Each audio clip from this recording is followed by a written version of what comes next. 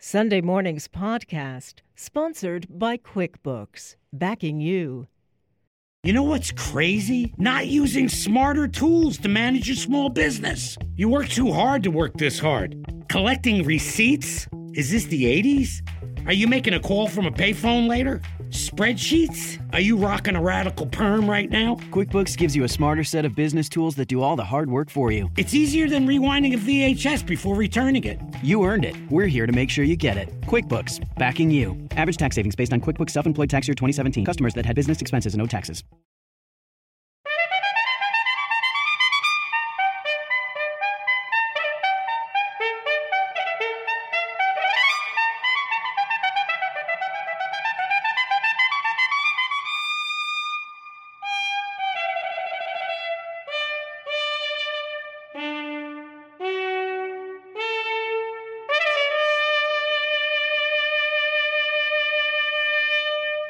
Good morning. I'm Jane Pauley, and this is Sunday Morning.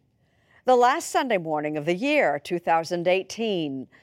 For some of us, the Encyclopedia brings back memories of childhood trips to the library, journeys through the pages of a treasure trove of all kinds of information. On this, the 250th anniversary of the Encyclopedia Britannica, Luke Burbank has done a little research. Long before you could Google it or ask Alexa, there was the Encyclopedia Britannica, which turns 250 this month.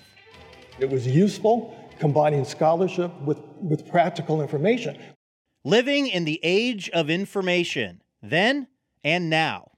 Ahead on Sunday Morning. As we said, year's end is a time to look back, but it's also a time for new beginnings.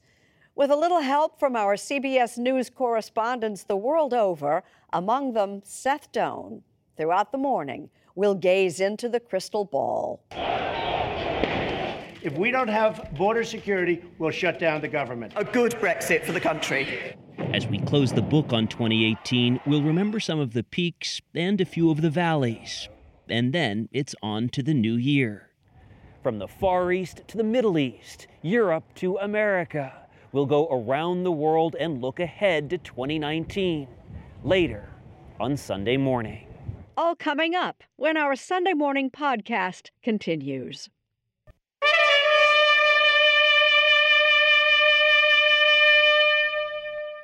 Encyclopedia, a book or set of books providing information on all or many branches of knowledge, generally in articles alphabetically arranged.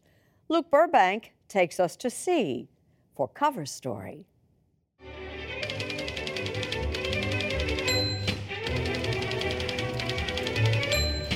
Americans are awash in information. Most of us walk around with devices that give us instant access to all the knowledge in human history. For me, this is where it all began. But before you could Google it, and long before we met Alexa, there was Britannica. You think of one of the great inventions in the history of books, and that is the encyclopedia. I learned how to write by copying articles out of Britannica. Ted Pappas is executive editor of Encyclopedia Britannica. This is an original first edition of Britannica, which turns 250 years old this month.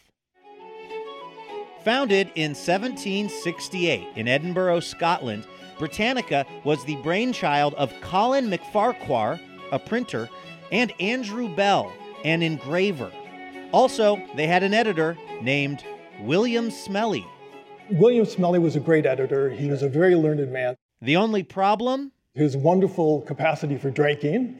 And yet, somehow, these two men with no formal training and one very drunk editor managed to write and publish the first edition of the Encyclopedia Britannica.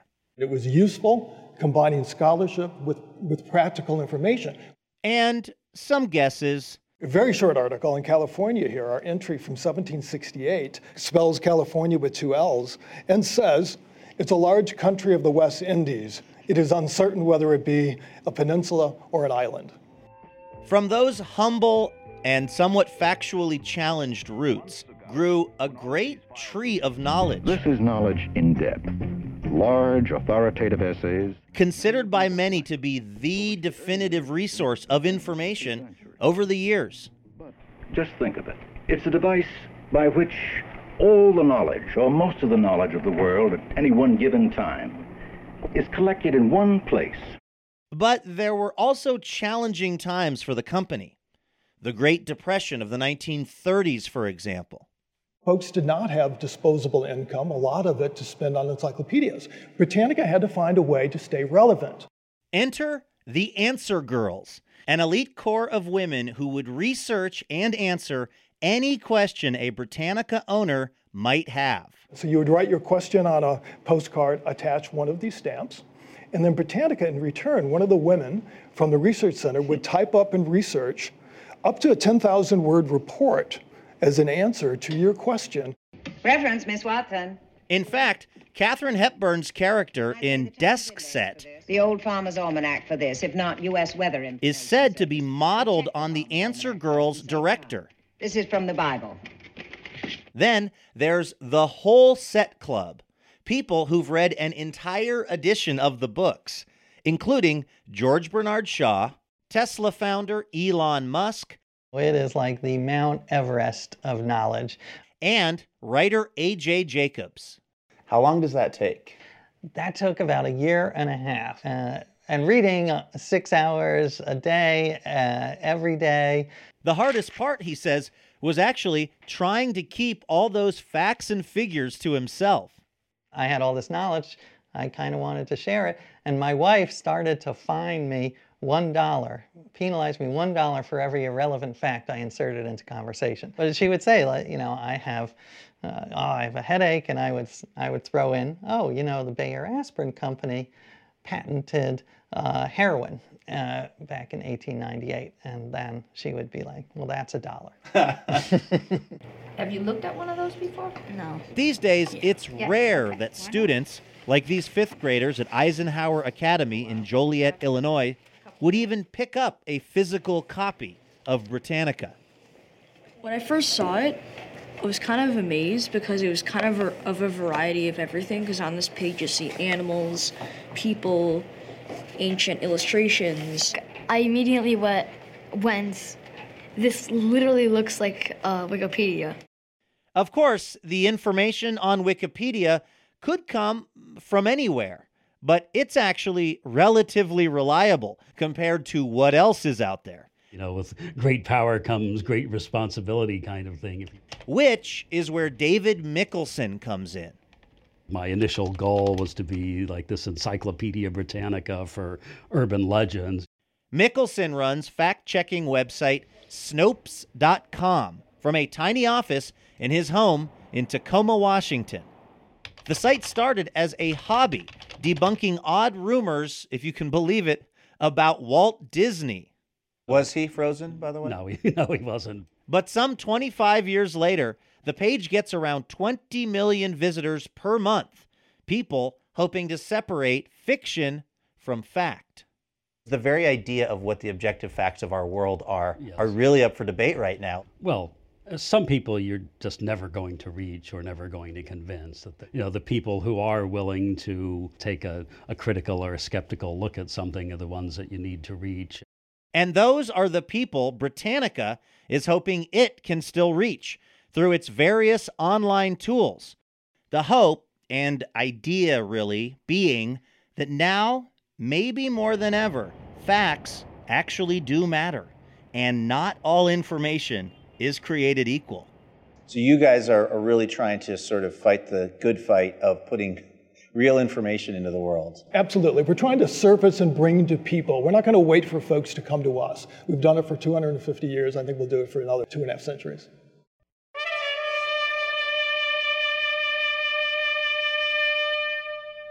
So what's ahead for us in the new year?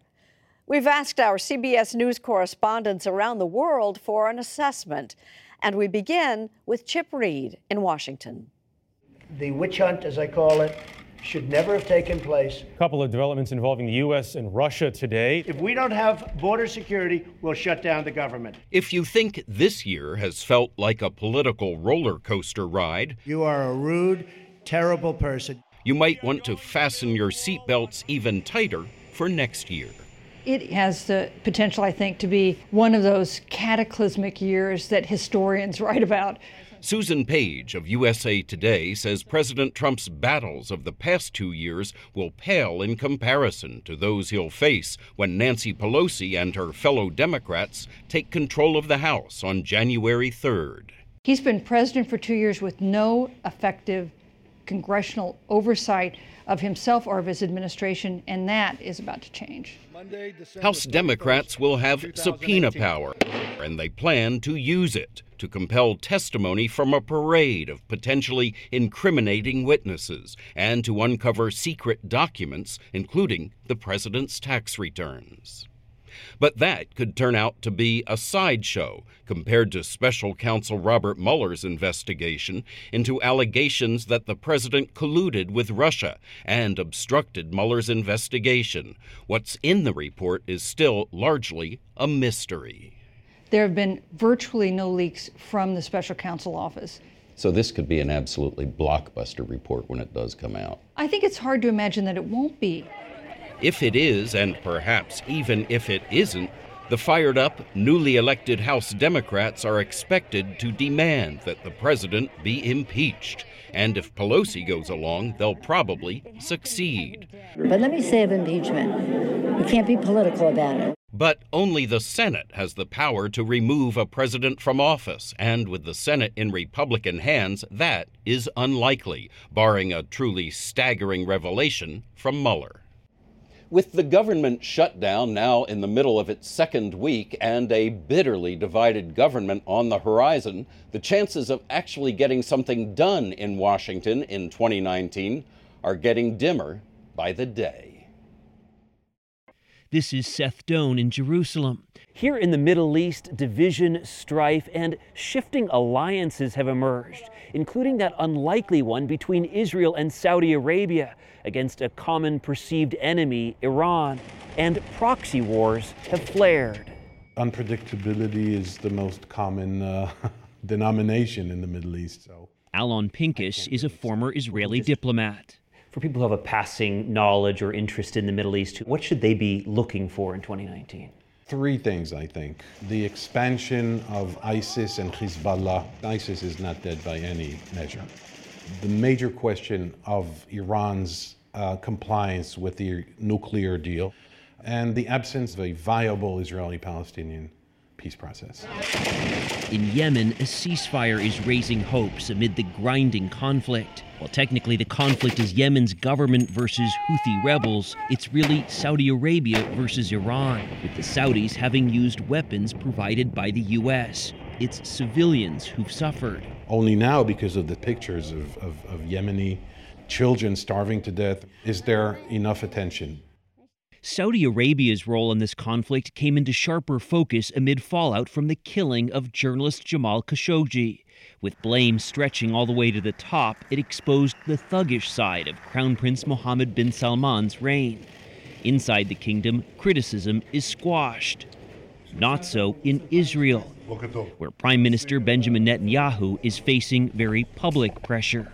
There are police recommendations to indict him on bribery, obstruction of justice, and several other counts. So in terms of Israeli politics, I see a very tumultuous year ahead of us. Tumultuous is a word that certainly applies in Syria. And that was before President Trump's decision to pull American forces out of the country. Syrian President Bashar al-Assad has gained back ground from rebels, as we witnessed firsthand. We are here inside eastern Ghouta. This is the front line of this war here in Syria right now. And Syrian troops have just told us that they are fighting one of the main opposition groups that is just over there. But it was in the northern city of Aleppo where we got a glimpse of how some Syrians would like to see 2019 and beyond by looking back. This is reminiscent of another time? Of the great time of Syria before the war. An evening of music and peace a side of the Middle East too rarely seen. This is Ben Tracy in Asia, where a little bit of history may be repeating itself in 2019. After meeting North Korean leader Kim Jong-un for the first time in Singapore this past summer, President Trump says he's ready for round two. The goal of a second summit is to get North Korea to finally start taking steps towards denuclearization. North Korea did not launch a single missile in 2018 or conduct any known nuclear tests. 3, 2, 1. We were there in May when they claimed to destroy their main nuclear testing site. This is where they have conducted 5 of their 6 nuclear tests over the last couple of years. And you can see they have now strung up explosives in there. They plan to blow this up so they can no longer use it. 2, 1. But North Korea has not allowed international inspectors to verify that the site is actually unusable, despite saying it would. And satellite images show that Kim Jong-un's regime is still rapidly developing its nuclear weapons program. They think they can outsmart the Americans in this regard. Victor Gao is an expert on international relations in Beijing. In 2019, do you think we'll actually see concrete steps taken by North Korea to give up its weapons? It's highly doubtful. As far as denuclearization is concerned, I don't think there is any concrete sign that things will move in the right direction. The same could be said for the relationship between the U.S. and China. The world's 2 largest economies remain locked in a bitter trade war. Both sides are now trying to diffuse tensions before a March 1st deadline, when the U.S. is threatening to impose even higher tariffs on Chinese goods. 2019 is the year we're going to find out whether or not this is just a trade war, the beginning of a Cold War, or worse. Sean Ryan runs the China Market Research Group in Shanghai. He says the Chinese government may not view this as a simple trade war, but rather the United States trying to contain China's rise. 2019 marks the 70th anniversary of the Communist Party's takeover, and President Xi Jinping will want to project strength. I'm very concerned about Trump underestimating the resolve of President Xi to demonstrate to the world that China is now a rival superpower to the United States.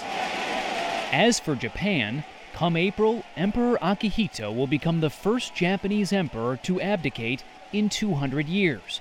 At age 85, he's handing the reins to his eldest son.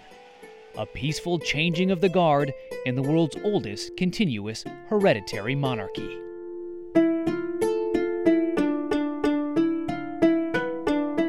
This is Charlie D'Agata in London. Brexit. Brexit. No Brexit. A good Brexit for the country. Brexit, that word that dominated debate in Britain in 2018, will define its future in 2019. Prime Minister Theresa May faces a March deadline to broker the UK's exit from the European Union after fending off a no-confidence vote from opposition leader Jeremy Corbyn. If he wants a meaningful date, I'll give him one. 29th of March 2019, when we leave the European Union. Across the English Channel, French President Emmanuel Macron is facing his own crisis. Paris has become a city under siege, with protesters squaring off against riot police over a fuel tax hike. Every now and then, a group of rowdy demonstrators will try to burst out into the side streets and avenues, and they're met with a wall of riot police.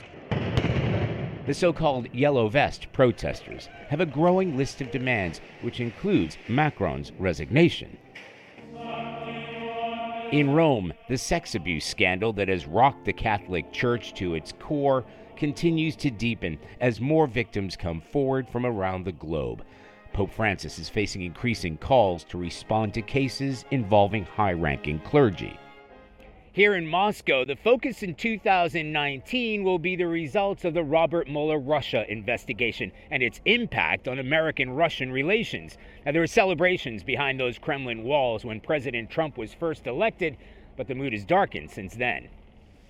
You may recall that after cozying up to each other at the Helsinki summit, President Trump sent shockwaves around the world by appearing to side with President Vladimir Putin over alleged Russian interference in the U.S. election. I have great confidence in my intelligence people, but I will tell you that President Putin was extremely strong and powerful in his denial today. That was then. This is now. Sergei Markov is a Putin insider. After Donald Trump canceled a meeting in Buenos Aires, the Kremlin was a little bit dissatisfied that Donald Trump looks so weak that he is even not able to meet with Vladimir Putin. But there is one transatlantic relationship that has never been stronger. An American in the royal court after Meghan Markle's marriage to Prince Harry last May. 2019 will see the birth of the couple's first baby, an exciting moment for any new parents, even if their child is only 7th in line to the throne.